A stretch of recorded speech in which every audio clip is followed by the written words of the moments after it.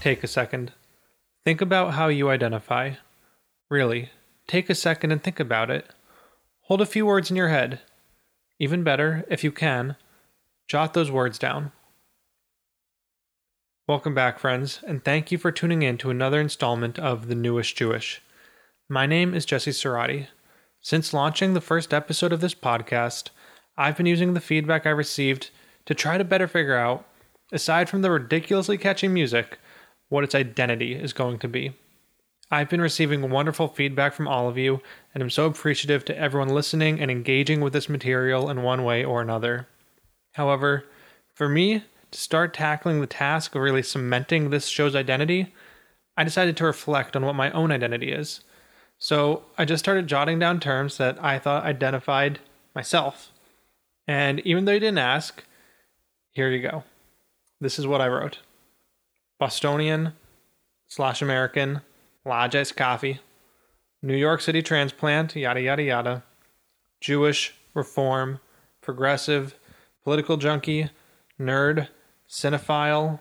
For those who don't know, by the way, a cinephile is just someone that's a fan of movies, privileged and responsible to do right by my grandparents who were not, extrovert, or at least that's what my MBTI score claims, fan of Thai food and top sheets, and sushi, both the food and my dog. Yes, my dog's name is Sushi, and she is the best. And the last thing I wrote down was, I have no idea what the hell I'm doing. So it seemed at first this exercise was not helpful at all. But then I looked back over it and I noticed something. These identifiers are quite different than what they would have been a few years ago. Sure, some of the more surface identifiers haven't changed, but some have definitely gone stronger and maybe moved up my list and have become more immediate, while other identifiers I would have had a few years ago I no longer relate to. Some things are uniquely me, and others are completely impacted by my friends, family, and by everyday occurrences large and small. Now, I created this podcast as a means to further dialogue across varying demographics on social issues that affect our communities at large and provide a shared platform for those leaders affecting change day in and day out. The Newest Jewish is now part of my identity, and to each of you providing feedback, you are helping construct the show's identity. And when it comes to speaking passionately and knowledgeably about identity, there's nobody I'd rather talk to than today's guest, Abby Stein. Abby is a transgender activist whose impact across communities in 2016 landed her as one of Jewish Week's 36 under 36 emerging Jewish leaders. Growing up and being raised as a man in a Hasidic community in Williamsburg, Brooklyn, Abby struggled fitting into an identity that ultimately did not match the person she knew she could be. Today, Abby is a major trans rights activist and also a supporter for individuals moving out of ultra-orthodox and other fundamentalist societies. A growing icon in progressive circles, Abby's story has been featured in major publications, including Haaretz, the New York Times, and the Wall Street Journal.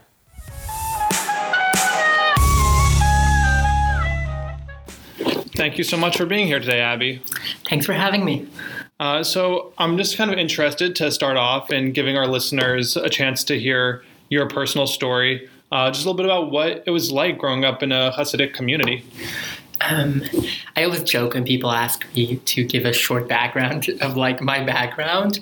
I usually joke like, "What, do you have 6 hours?" It's really hard. It's not easy to just give a snapshot of like what it is growing up in a Hasidic community. And I think people usually just want to know the punchline. And the problem that happens with that a lot is that the nuance of it is missing. So, but I guess the easiest way to describe it for an outsider, for someone specifically people who know nothing about the Hasidic community, is think of anything that we all identify as pop culture or as culture altogether. Should it be music, TV, the way people socialize with each other, the way people dress, any kind of fashion statement, magazines, stuff that we read, cultural icons, and so on? None of that exists in the Hasidic community. So you're talking about an extremely and radically sheltered group, kind of like the Amish, but even more sheltered to some extent. They're not as radical when it comes to technology and so on, but they are even more sheltered, and they live in New York City, which is an interesting part also because they live in New York City and they don't live as if they live in New York City. I grew up in a family of 13, so I have 5 older sisters, then I have 4 younger brothers, and then 3 more sisters, which is fairly common. I mean, a family of 13 was to the bigger side, but not even outrageous. An average family in the Hasidic community is considered to be about 8 kids. Though personally, I feel like the families are bigger, but that's about the average. My father has 10 siblings, my mother has 8, and that is a fairly common scenario in that community. So in addition to just our own family, it's a very strong family life, which is a part that has a lot of nice parts to it. There's some downsides to perhaps having such big families, but there's also some upsides. And then the community as a whole, one of the nicest parts in the community in general is the family life, which is, again, it's important for me to always make sure that people know that it's not black and white. And obviously I left, and I think the community, I think the negative parts outweigh the positive parts, but there are some beautiful parts in there as well. We grow up speaking only Yiddish. So Yiddish, and we also learn Hebrew, and I've learned Aramaic, but meaning we don't learn English, at least boys. People who grow up as boys don't learn English. Girls get a bit better of an English, but it's still, at least in my family, it's still not used. Some families have different things, some community. Every community within the Hasidic community, every family has its own slight changes. So obviously I can only talk about my own experience within my family and my community, but that's fairly common. Most people speak Yiddish. You dress in what we would call an 18th century European clothing most of the time. Men wear black hats, black coats. Women, pre-marriage, just you gotta cover your collarbone, cover your ankles, cover your knees. Once they're married, women are supposed to shave their hair and then cover their heads, and so on. People get engaged and married when they're around 17, 18, which is the most common. Once you reach 20, you are old. You're considered old, and then birth control is not really okay most of the time, so you just start having a lot of kids. So that's very much the structure, and the structure, again, is very much revolved around family, even growing up. And then there's obviously also a very strong belief that the outside world is evil, and that includes not just the non-Jewish outside world, but even the Jewish outside world. Everyone who is not like us or like them is evil, and they talk about it in that way. And so I think I'm just going to pause you real quick right there. That's something that's kind of news to me. I've never, I know there's a dissonance between the communities, but the idea that the outside world is evil, is that kind of shared? Did you see that being shared across the entire Hasidic community? Were there other people who didn't feel that way? I think that some sentiment of it is shared across the board in every Hasidic community. And the concept of contemporary ultra-orthodox Hasidism. It's not really a Hasidic theology going back 250 years, because when Hasidus was founded, it was almost just the opposite. Like, everyone was good, everyone was perfect, and every Jew and every non-Jew even had a soul, and everyone was holy to some extent. But contemporary, most ultra-orthodox Hasidic Jews do have a belief, obviously, that they are above everyone. They are not just chosen in terms of like a very strong belief as Jews being a chosen people, even more so as them being the only authentic Jews. And to give you an example, growing up, I didn't know there's any difference between modern Orthodoxy and conservative and Reform and Reconstructionists and renewal and secular Jews. Everything was one big. There was the Jews, the modern Jews who were really bad people, and all the Goyim, all the non-Jews, which again are Christian, Muslims, Buddhist, Hinduism, whatever you are. It's all one big cluster. And so you're talking about how that sentiment hasn't always been there. I know you're a descendant of the Rabbi Baal Shem Tov. So do you think over the generations, how has that changed? So that's very interesting. So I would say up to about the turn of the 18th century, there wasn't really a lot of movement within Eastern European Judaism, which at that point, specifically before the Holocaust, Ashkenazi Jews made up about 92 to 93% of Jews. So you're talking the vast majority of the Jewish community was living in Eastern Europe at that time. And there wasn't really any groups. There wasn't really like you're Orthodox, you're not Orthodox. However, it wasn't like the Orthodox community is today, or like they try to pretend. They have like this overly idealistic, nostalgic view to the shtetl life in Eastern Europe and all these like old villages and how beautiful it was, which is BS. It wasn't really like that. They want to recreate something that didn't really exist. It was a lot more like there was the big cities that had maybe a more established form of observance, and in the shtetls, in the villages, people very much lived their own thing. Everyone followed the basic rules. At home, people did whatever they wanted to do. There's all these stories of people were not really educated, specifically in the small villages, and it was also very divided between the elite, which included the scholars and the rabbis, and the lay people, the peasants, as they call them, the everyone else. And there was almost no overlap among them. Like the rabbis and the scholars would lead the community and the people really believed and followed them, but they weren't really getting educated. And it was very rare even for people to cross over between these sections. So it got to a point where it was extremely polarized. And there was the elite who did everything, who had their Jewish life, and everyone else who wasn't really involved in Jewish life. And there was a very strong belief at that point also of being a scholar. Like if you're not a scholar, if you're not studying Torah the whole day, then you don't have the same words. And also it also started becoming overly legalistic, so to speak. There started being an extreme focus on law and following the law. You're talking here, the beginning of the 18th century was only about 150 to 200 years after the Shulchan Aruch, which is the Jewish law code, was published, which was the first time, today it's hard to think about it, but it was the first time that it was a unified law code. Up to that point, there were so many different opinions. So many of the opinions of what's called in Jewish history during the period of the Rishonim. So you're going all the way down to the 14th and 15th century. So many of these opinions are opinions that today would be considered totally against Jewish law and in a very radical way. Yet these were opinions, and every rabbi had their own opinions, every family had their own traditions, and everyone did whatever they wanted to do to some extent. So once the law code, the Shulchan Aruch, was officially published, it became a lot more codified. So you're talking, as that was going on, it became more and more so, where Judaism became extremely legalistic, extremely detailed of laws on how to blow your nose, we used to joke, and all of that. And I think that's so fascinating, because I think there's this big rumor that in the ultra-orthodox communities, that they're kind of the last bearers of, the true Judaism, of, that they've had the same laws forever, that the Hasidic communities have stayed the same for years and years and years, and they're the only parts of the Jewish world that's kept that. But that's not the case. They probably would have worn striped dresses and turbans. Not what they wear today. They are people who are trying to recreate the never existing 18th century.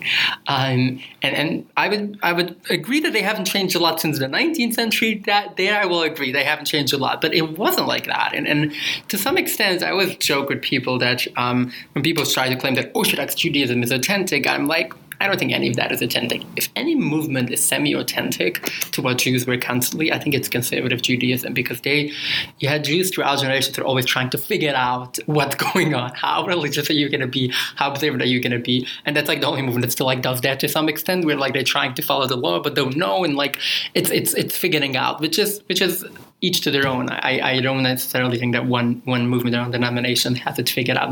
I think we all have interesting parts, and everyone is still trying to figure it out. I like to quote Reb Zalman Schachter, who was the founder of Renewal Judaism, and he always says the only authentic Judaism is a Judaism that recognizes that there is no authentic Judaism, because it constantly evolved, it constantly changed, and that's the beauty of it. So the Hasidic community, back to what we were talking with the Baal Shem Tov.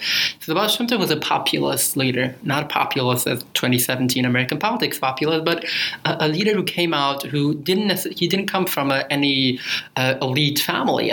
There's not a lot known about his family, which just says on its own that it wasn't a big family. But from what we know, he was pretty much a peasant who grew up in the forest, grew up collecting wood and so on, and a big part of what he was trying to do was changing that dynamic. And one of his biggest messages was that every Jew, every human being, it doesn't matter what your level of scholarship is, doesn't matter even what your level of observance to some extent, has a place, and has a place in the community, and has a place in the eyes of God, and so on. There's a lot of words that he would say. He always said that there could be two people, one of them works the whole day and one of them studies the whole day, yet the person who works the whole day God likes that person a lot more because that person does it for the right reasons and that person does it for the wrong reasons. It was all about what's behind it. Why are you doing something and how are you doing it? At the same time, he also brought a strong focus on spirituality, on singing and dancing,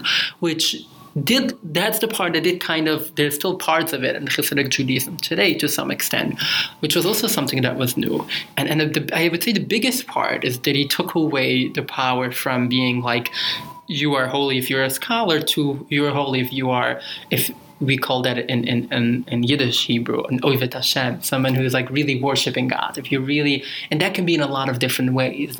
Hasidim today don't like to hear it, but historians believe that a lot of the first few generations of Hasidic scholars were barely actual scholars in law. They were just scholars of spirituality and in theology, and they knew that part.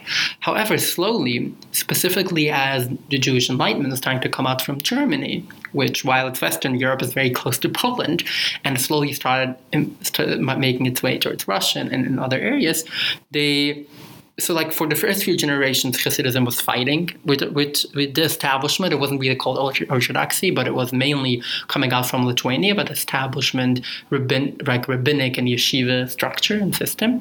And as the Enlightenment was coming out, that's when they started joining forces. And so like orthodoxy, very much the way we know it today, started in Hungary. So like specifically orthodoxy in the sense of there's a set of laws that we have to follow and we can't change, and we're not going to change anything. We can resist change. Came a big part from the partition. There was an official partition between the Reform and what became orthodoxy at that point in Hungary. And then later on, as it spread to the rest of Europe, Hasidim kind of joined forces with the rest of orthodoxy, and that's how they started becoming more and more. What we see today is a combination of Hasidic theology combined with this Orthodox theology, which is like freezing in time and like not changing anything. And you put it together and you get what you get. But although the way they are today, specifically the culture that they live in today, is just 60 years old. It started after the Holocaust and was in part a response to the Holocaust. Specifically, I think, and again, scholars are debating that, and it's hard to know exactly, but we definitely grew up a lot with the Holocaust on top of our heads. And like 3 of my grandparents were Holocaust survivors, and it's something that's a big part. And part of that message is also that everyone around us hates us. And I think that's interesting because that is one of the few things I think connects different types of Judaism is the Holocaust. I think that is the modern day thing, which as different maybe than Reform and Renewal congregations are to Hasidic synagogues. If I can stop you, like you would be shocked. Specifically, Renewal that has a lot of Hasidic features in it is not that different from Hasidic synagogues in terms of like Hasidic synagogue. When it comes to prayer, Hasidim still have a strong part. Like the prayers are still quite nice. Anyway. Yeah. No. So actually, so let's just kind of continue on and talk about. So you grew up in this Hasidic community. However, I'm looking at you, and you are. I wish everyone else would, because this is not a Hasidic rabbi. I don't look Hasidic. You don't look like a Hasidic male rabbi to me today. So I am curious as to why you decided to ultimately leave that community. Yeah. If you could just speak to that a little bit. Yeah. And other part of the Hasidic community is the gendered part, and it's extremely gendered and extremely segregated by gender. They're the most gender segregated society in the U.S. And every time I say that, I'm waiting for someone to show me. I looked on a lot of societies, a lot of communities.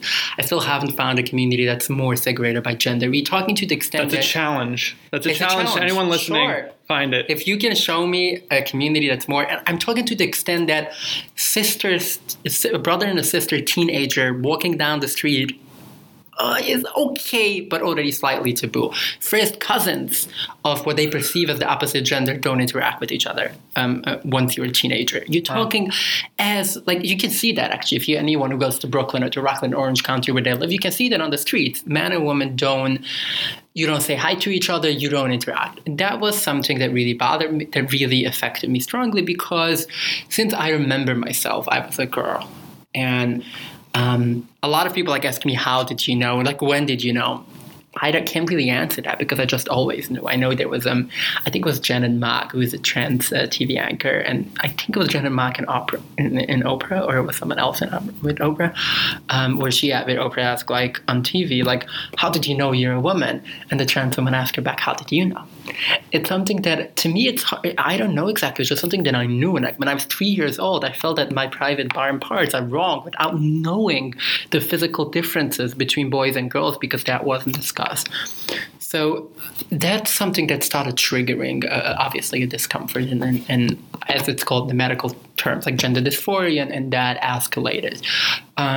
So for a while, I had different ways of dealing with it. When I was 7 years old, for a while, I was like thinking about I'm going to do like a full body transplant because I didn't know anything medically, and I heard about organ transplants and I kept on reading about them. So I would think like, oh, this is what I'm going to do when I'm going to be older. For a while, I just like would pray to God every night that like just make me wake up as a girl and so on. When I was around 12 years old is when I remember thinking, I was like, get over it. That's impossible because I didn't even know that gay people exist, put away trans people, which is another interesting part with the Hasidic community, which is that at least when I was growing up, they were not anti-LGBT. The LGBT community didn't exist. There was no hate towards them. They were fighting against the internet. They were fighting against TV, against secular music. LGBT wasn't one of them, which is also interesting relative to other like conservative groups in the U.S. They were not even fighting because it simply didn't exist. Obviously, they were LGBT people, but they would not recognize it, and they wouldn't even interact with that. So I didn't know that they're LGBT people. Obviously, I didn't know they're trans people. So I had to find other ways to deal with it. So when I was around 12, I started exploring the religious parts of it. So I started asking a lot of questions that I wasn't supposed to, which is really easy in the Hasidic community because you're not allowed to ask anything in terms of like anything outside the box, so to speak. Like you can't question anything that the rabbis say. You can't question anything in the Bible. You can't question anything remotely to forget about the existence of God, even about the nature of God, really. Everything is just very set in stone when it comes to theology. So I did start asking these questions and again, like we don't have 6 hours to go into all the details, but at the end of it, which was when I was around 19, I got to a point where I was done with Judaism. Though at that point I was done with Judaism altogether. Though there was a point when I was around 15 where I almost decided that I can't do this anymore. And that's when I got introduced to Kabbalah, to Jewish mysticism. And interestingly enough, that's the first place where I found gender, semi-fluidity in gender. To some extent where like, I remember studying in Shara Gilgulim, which is the Doors to Reincarnation from Dari, from Rabbi Isaac Luria, the father of modern Kabbalah.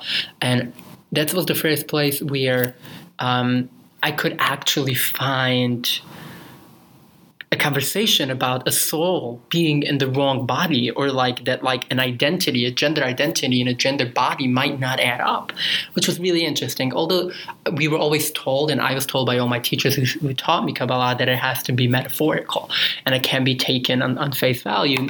It was something. I'd say that pushed me over until like I got married and had a son, which at that point I was fully into it, which is also like by the time I got married, I was really into it. I was really into mysticism and really into the community at that point.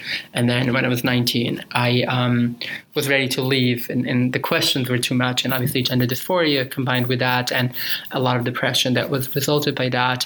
And finally, I did the worst thing ever and started asking questions online and trying to find answers online. Just like the first time I got online was the first time I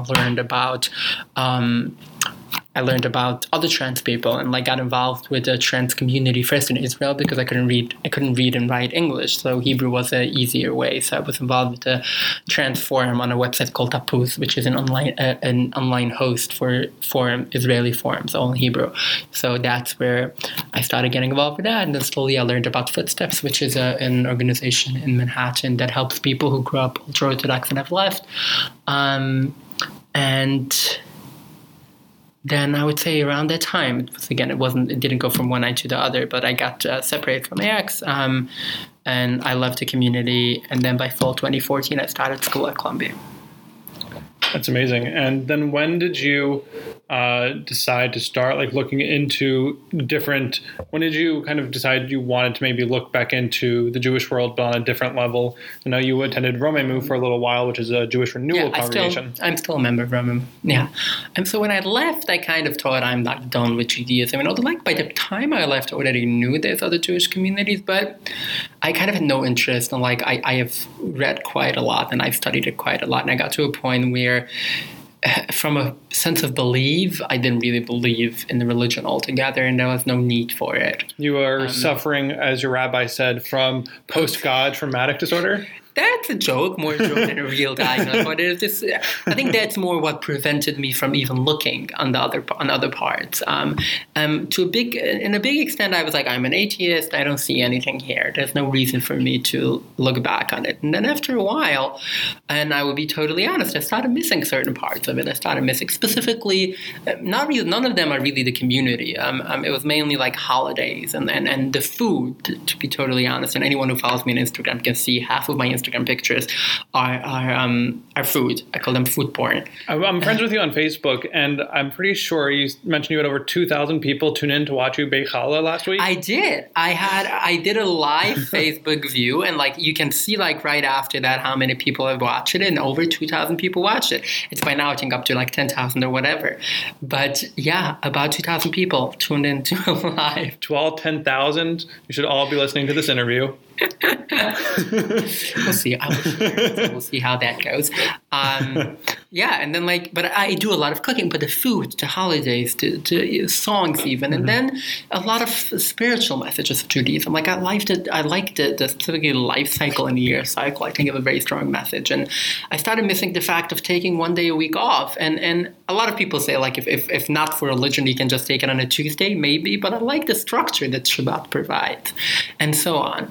So I started exploring other communities. The first book about say contemporary modern or postmodern Judaism was Mordechai Kaplan's Judaism as a Civilization. Though I tried to explore the Reconstructionist communities also for after that, and didn't really relate to it. Then I got introduced to Reb Zalman Schachter and to his teachings, and then to Romamu, which has been an amazing, very spirited and hippie and progressive Jewish community. So I started exploring it more and more, and now I'm my own Jew and my own non-Jew, doing the things in a way that I feel they feel right for me, and the way I relate to them. And thankfully, also the queer Jewish community is just beautiful and amazing. And I've made so many LGBT and trans and gay and lesbian and bi friends in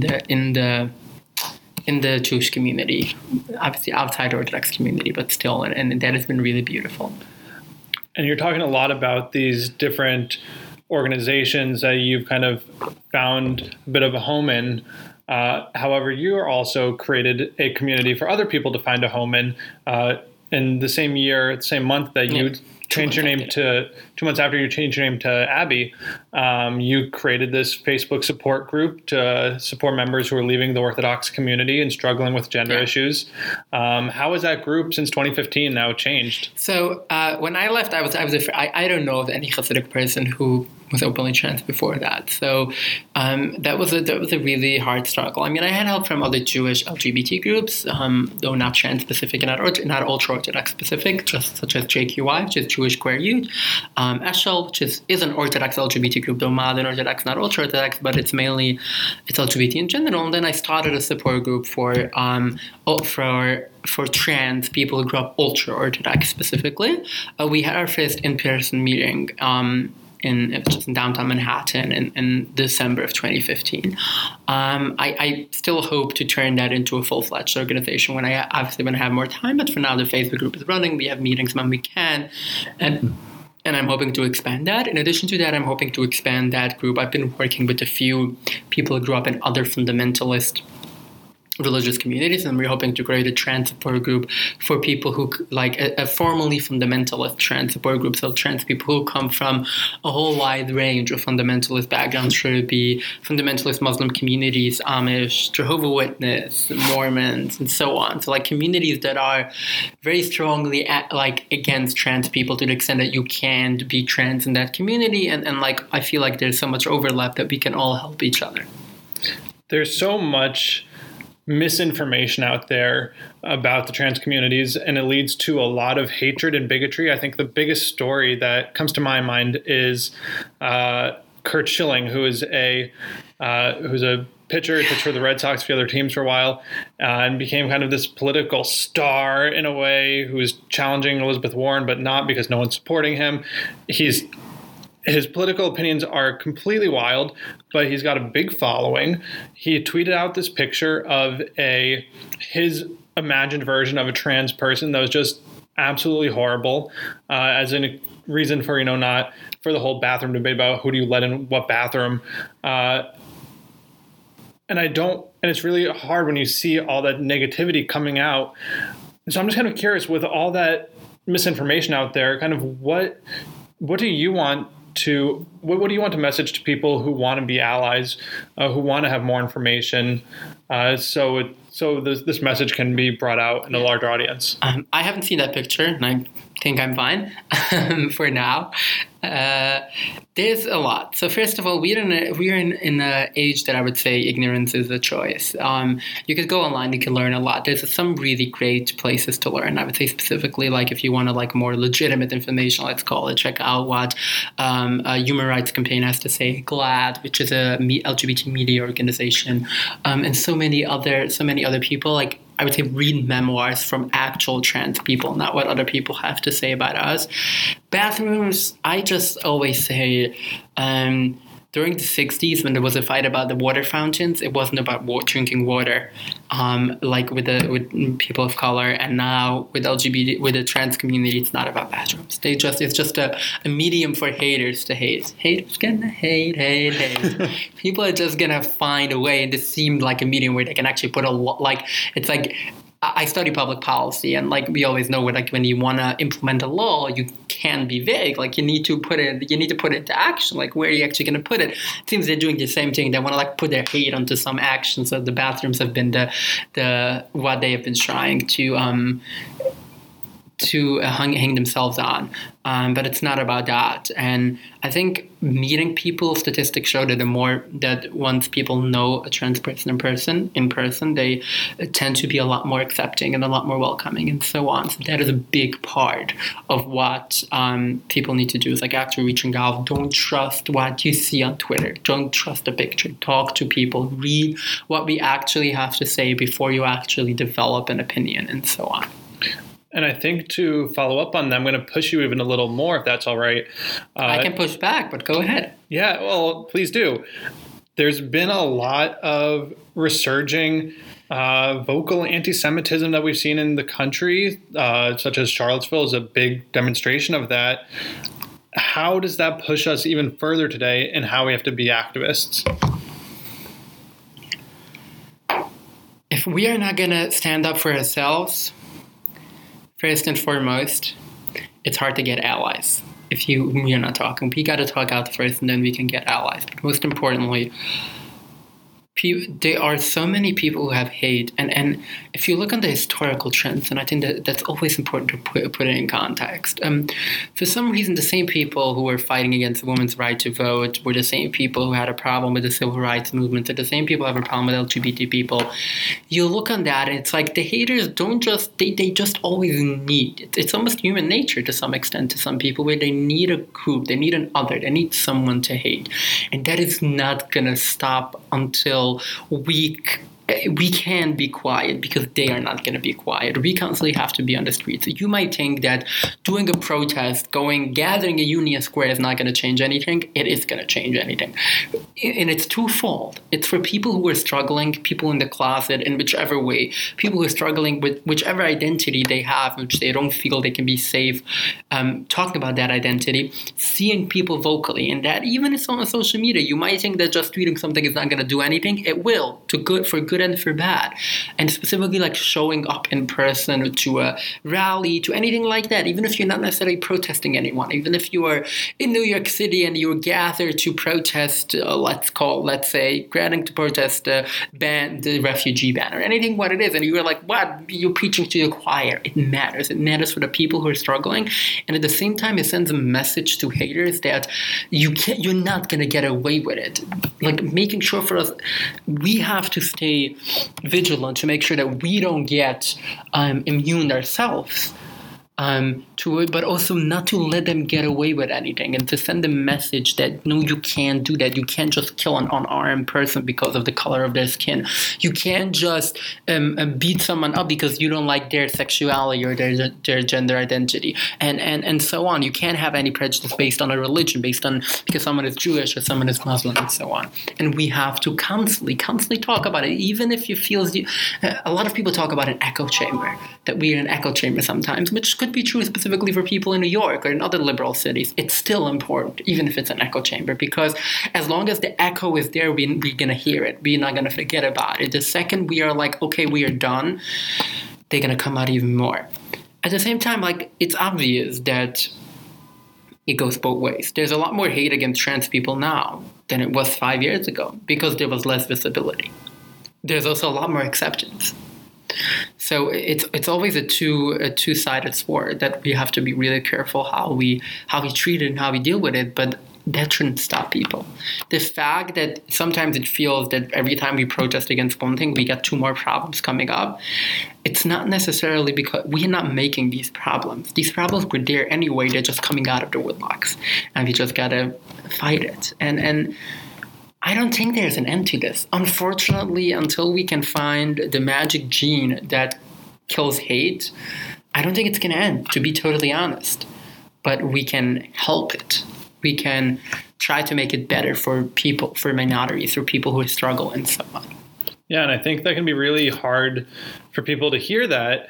But I think it does, speak to that notion. If you are good at your job, I think that there's going to be more work for you. The more you're getting done, the more work there is to do. And I think that translates completely to activism. Of course. You did see when they did try to do another neo-Nazi rally in Boston, the activists came out and they left. There was a big march in New York City a few months ago because Steve Bannon had an invitation to the ZOA.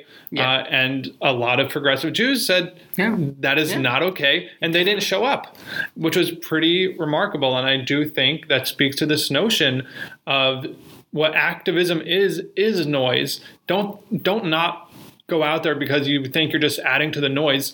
That's what activism is adding to that noise. We got to continue to scream. Yeah, we got to continue to scream. And if it doesn't, it will always have some effect. And even if we feel it doesn't so much, and I think that also looking at a lot of people have been feeling lately, I'm really pessimistic and really feeling like it's only getting worse. And sometimes I hate to be the optimist and I hate to be like saying it's not as bad as you think, because specifically for people struggling, it feels really, really bad. I watched on YouTube a few weeks ago a clip of President Obama talking to the White House interns a while ago, and someone asked them that how can you be so optimistic all the time? And he says, because you got to be looking on the bigger picture. I personally don't see how anyone could say that there's more hate today than there was 200 years ago. There's maybe more today than there were 10 years ago. I will admit to that. But it's always, and specifically when it comes to hate, the more they feel threatened, the more they feel that their specific way of life, which is like white, straight, cis, hetero, whatever, is being threatened, they're going to get wilder and wilder. But that's not because it's necessarily getting worse as much as it's like a candle before, like, which flickers before it ends. And I think we have so much work to do on every front, but we have progressed. We have the strides that we have made in the last few decades and is amazing, and we just got to continue fighting. It's going to be hard, but we will. We have already accomplished so much, and we'll continue to accomplish more.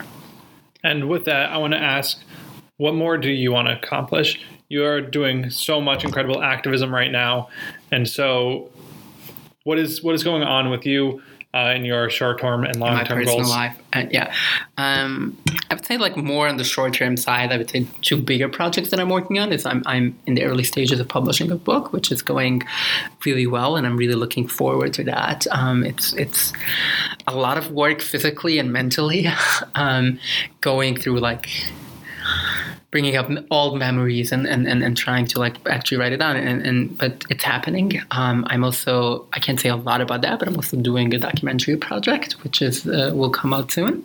And then even more short term, I've been doing a lot of speaking to communities, and it's a big part of like talking, which includes different ways. I do sometimes just Q&As. I do telling my story. I do storytelling. I do logistical activism speeches. I do a lot of tech studies. I've done that online. I've done over 50 by now tech studies on looking on Judaism and gender, and Judaism and feminism, and so on, which is something that I hope to continue doing. I've been already in a lot of cities all over the US and Canada and in Europe, and I hope to continue doing that in whichever way I get the opportunity to. And where can people go and find you? So I am on Facebook. I have a public confirmed page, like with a blue check. So if you just put Abby Stein in page, you will see it. My Twitter handle is Abby Chavestein. So it's Abby Chavasdein, which is the same as my Instagram handle. My website is called The Second Transition. It's thesecondtransition.blogspot.com. But if you just put in The Second Transition in Google, that's the first result usually. And there's a contact tab there as well. So if you want to email me, there's a public email, and so on. Before I close out this episode of The Newest Jewish, I want to ask if you can remember those personal identifier words that you came up with at the beginning of the episode. Got them? Now come up with a few words that you want to identify with. Were those identifiers the same? Where was there discrepancy? If there was discrepancy, what are you going to do to further become the person that you want to and can be? I want to once again thank Abby Stein for sharing her personal, powerful story here today. This has been The Newest Jewish. You can follow me on Instagram at The Newest Jewish. Please subscribe and share if you would like to keep this conversation going.